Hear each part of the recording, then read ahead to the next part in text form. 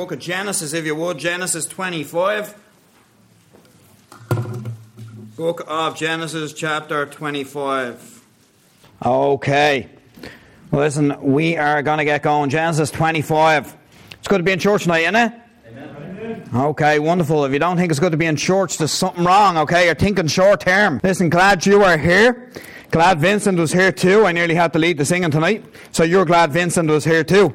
So that is wonderful. Genesis 25. What we're going to do a Bible study on tonight is protecting your future. Thinking long term rather than short term. We're too quick on thinking on the short term. Isn't that true? You know, too quick thinking on the short term. You know, we need to spread things out. You know, I left school when I was 13 years of age and never went back short term thinking. Let me tell you, if I only knew then what I know now, I never would have left school. Short term, you know what else I could think of? Just have fun right now. Just do whatever I want right now. I didn't realise later on how much it would cost me. I think often we live our lives thinking on the short term, looking for the short term fix, when really sometimes we need to dig deep and put the effort in, and it's a long term perspective we need to have on life. So what we're going to do is we're going to read a few verses about somebody who had a short term view of life and what it done, what it cost them. So Genesis 25. Going to start at verse 27. Going to look at the life of Esau for a few minutes and a couple of other Bible characters as we go on through our Bible study tonight on Wednesday night. Starting at verse 27, the Bible says, And the boys grew, and Esau was a cunning hunter, a man of the field, and Jacob, who was his brother, was a plain man, dwelling in tents. And Isaac loved Esau because he did eat of his venison, but Rebekah loved Jacob. And Jacob sought porridge, or it's kind of like boiled broth that he had, or Scotch broth if you're from Scotland. And Esau came in from the field, and he was faint. And Esau said to Jacob, Feed me, I pray thee, with that same red pottage, for I am faint. Therefore was his name called Edom. And Jacob said, Sell me this day thy birthright. Now listen, we'll see when he says, Sell me this day thy birthright.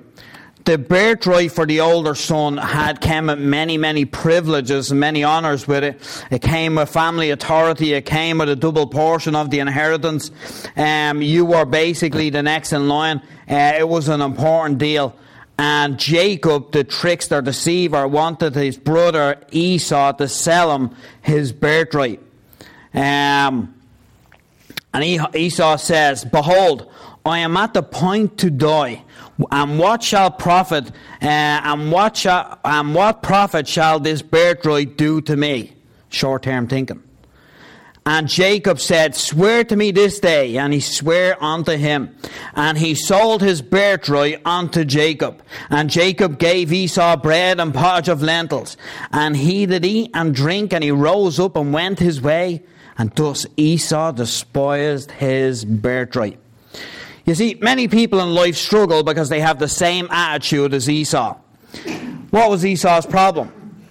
Well, first thing was he was hungry. He needed his hunger to be met right then and there. He thought he was going to die. Now, do you think he was going to die? How do you know that? By just reading what we've just read, how do you know he wasn't at the point of death? Okay, yeah, he was having a conversation about he was going to die. Listen, if you're going to die from hunger, you're lying there in a ball, I'm sure, not talking to anybody. He was just real hungry. He was out been out all day, probably didn't catch anything, and he came in and he was looking for his need, his appetite to be satisfied right then and there. And he was looking for a quick fix. You know, and like Esau, oftentimes, you know, we're just looking for that quick thing to get us over the next problem, or just looking for that quick fix to get us through the next day. You know, it's like young people think, if I leave school I can get a job. Well, you sure can get a job. You know, you'll go out there and you'll probably work at McDonald's and you'll probably never get past McDonald's because you left school. But if you stay in school, you'll probably get a better job. Long-term thinking. You leave school because of the pleasure and you see the sunshine, you think, man, what kind of sucker wants to go back to school in the sunshine? The right thinking type of sucker. let me tell you, we need to be better than just wanting our needs to be met right now. You know, oftentimes we're like Esau in our lives. We sell ourselves out for momentary pleasure. You know, we just want the pleasure right now. It doesn't really matter what it's going to cost us, how long it's going to take from us. We just want our desire to be satisfied now. You know, we don't think of the consequences of the decisions that we make often. We just plough ahead. The need of the day is right in front of us, and we go try satisfy that need. Only concerned about how we feel today, not thinking of how we'll feel tomorrow, or how this decision is going to make us feel next week. You know, it's really, really important that you think through the decisions that you make, because when we're just satisfying the day's need, there's often long-term problems and difficulties that come into our lives. You know, Esau was at a life-changing moment in his life, even though he didn't realise it. When Esau woke up that day, he was just going to do what he always done. He was going to go out hunting. He was a good hunter. He planned on catching some food. He planned on everything being okay. And he set out his day, didn't think anything else of it. Set out his day, and he had plans for the day. He was going hunting, and he done it to the best of his abilities, and he came back with absolutely nothing. And he was hungry. He was, had been out there for a long time. But that day when he woke up, he didn't realise the decisions that he was going to make on that day were going to shape the rest of his entire life. You know, the decisions that he makes in the day we're reading about shapes this man's life forever. We still read about him in our Bibles in the New Testament. We're going to get there in a minute. All because of the decisions of basically this day. With that being said, turn to the book of Hebrews chapter 12. You know, this is what the writer of Hebrews says about Esau. Hebrews 12, starting at verse 14.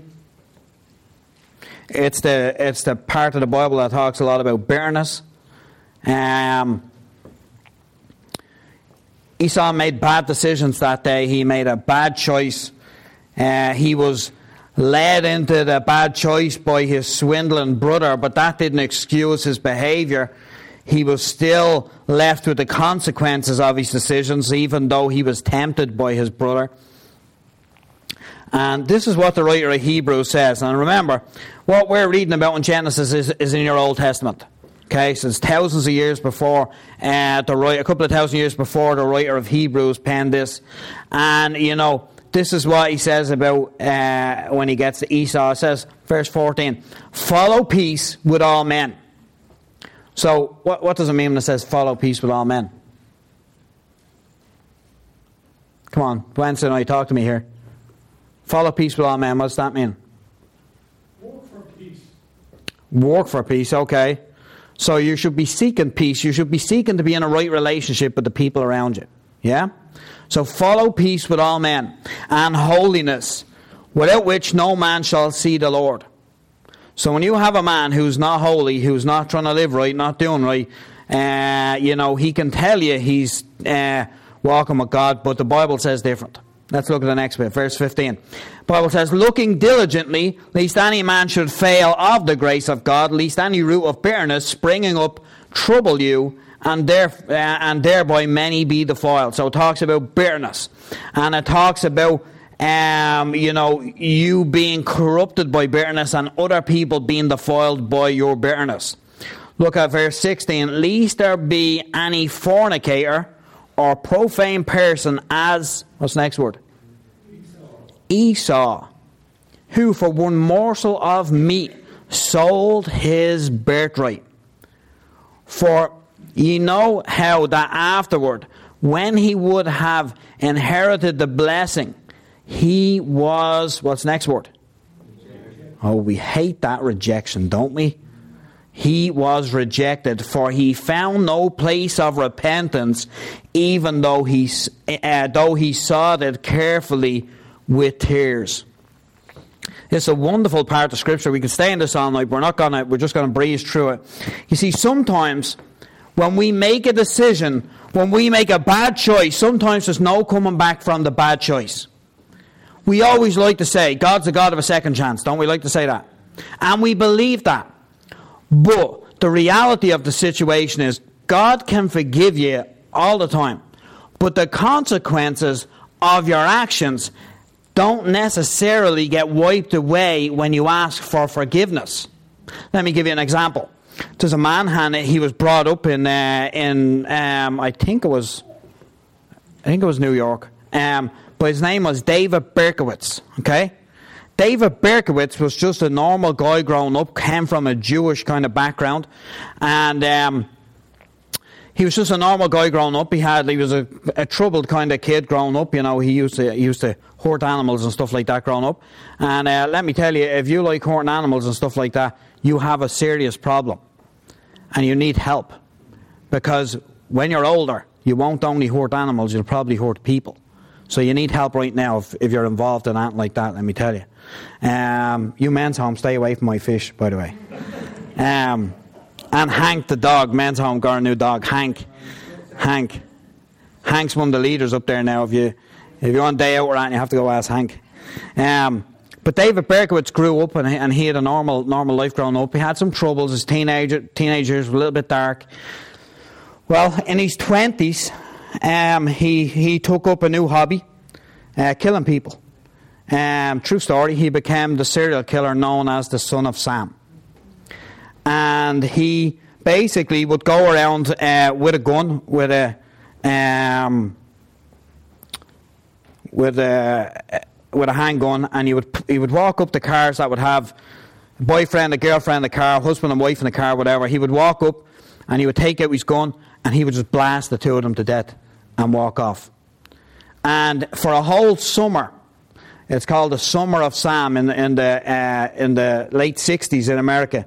He had everybody terrified. People were afraid to go out one night. He killed 6 people and injured another 7 from shooting them. They didn't die from the bullet wounds. David Berkowitz ended up getting arrested. He wrote some letters which are interesting to read, actually. When you read the letters, they're quite interesting. You can see how tormented the guy was. You can see where, Scripture starts coming in. You can see where he's being led and deceived by the devil. The letters are really interesting. They were a bit creepy to read out tonight. But the guy started killing people. When he wrote some letters to the police to kind of taunt them at the time. And he ended up getting caught. And when he got caught, he was brought in and interrogated like would normally happen. And what he said is, he says that the black Labrador of his neighbour across the back was telling him to go kill everybody, go kill women, because the dog, whose name was Sam, needed women's blood to survive. So when he was killing them, he was giving life, in a sense, to the dog. An absolutely sick guy who thought in the end thinks the devil was telling him to kill people, and he went out and killed 6 people and injured shot another 7. And for these heinous crimes, he received 6 consecutive life sentences. Now, what does that mean for all you people that are involved in courts? You're never getting out. You're going to die in jail. Okay? Now, in jail, somebody witnessed to him and he got saved. His testimony is a real good testimony. You should look it up online. David Berkowitz, the Son of Sam. And he basically got saved. God changed his life. Everybody, including the prison guards, the police that arrested him, all the other prisoners, knew how dark he was before he got saved. He got saved and his life changed. And even though he was in prison and he asked God to forgive him and change him, God certainly did that, but he still had, how many life sentences? 6. 6 consecutive life sentences to do. He's never getting out. So he's not becoming a Christian to get out, because he's never getting out.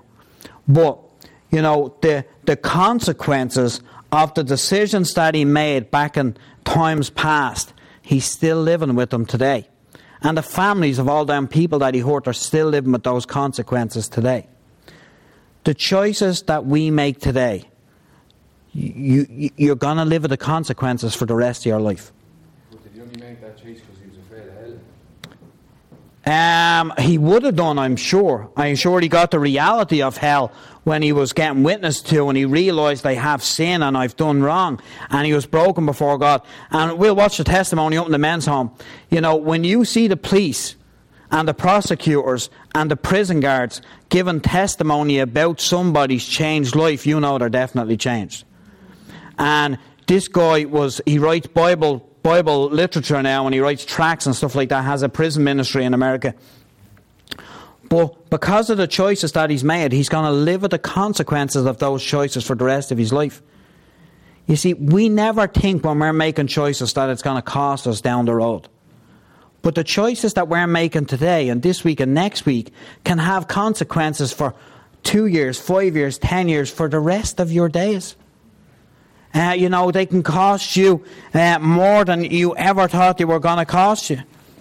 You know, the choices we make affect our futures. You know, many people make choices to take what they want when they want, rather than wait for the proper time or circumstances in life. You know, as a result, the choices, you know, ravage our lives. They you know, cripple us from being effective. And for us going and, you know, seeking after momentary pleasure in our lives, you know, the cost sometimes can be great. So what we're going to do is we're going to give you 5 real quick points about, you know, making wise choices, and how to, you know, 5 ways to keep an eye on your future. So you're going to need to, when you're thinking of life is not just about today. Life is about tomorrow, next week, next year, 5 years from now. Where are the choices that you're making right now going to leave you in the next 5 years? So point number 1. You know, there are 5 ways we can end up sacrificing our futures. Number 1 is when we're blinded to godly values.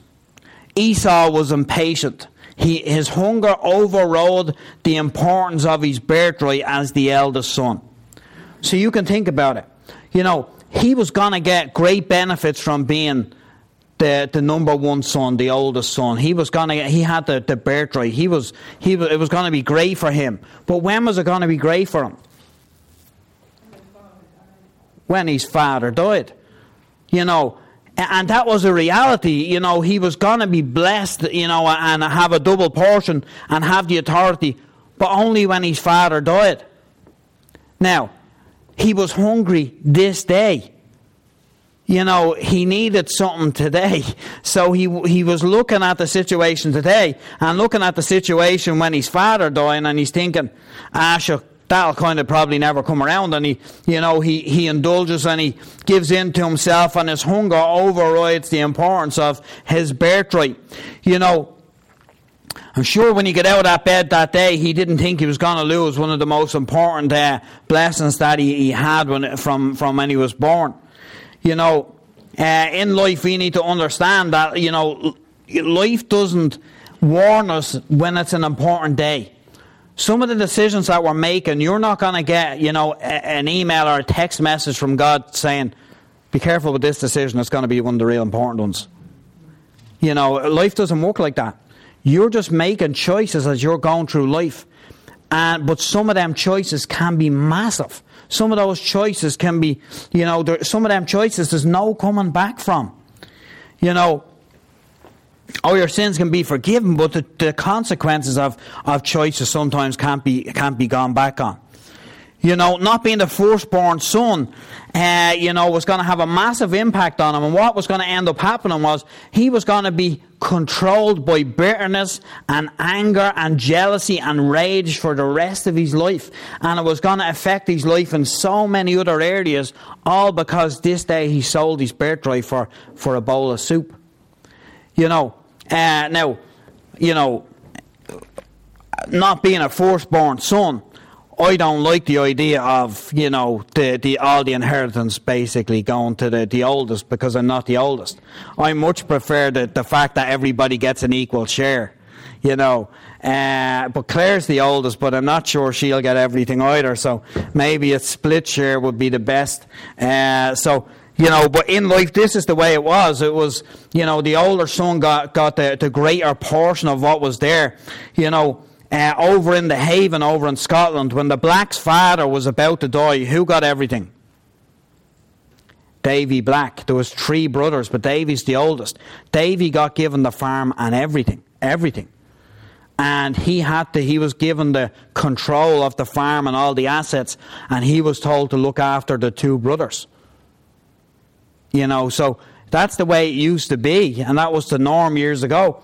And but the situation with Esau was, he was just thinking about the hungry belly today. He was just thinking of satisfying that need he had today. He wasn't thinking about 2 years, 5 years, 10 years, or 20 years down the road. Yet the decision that he was making was going to have great impact on him 20 years down the road.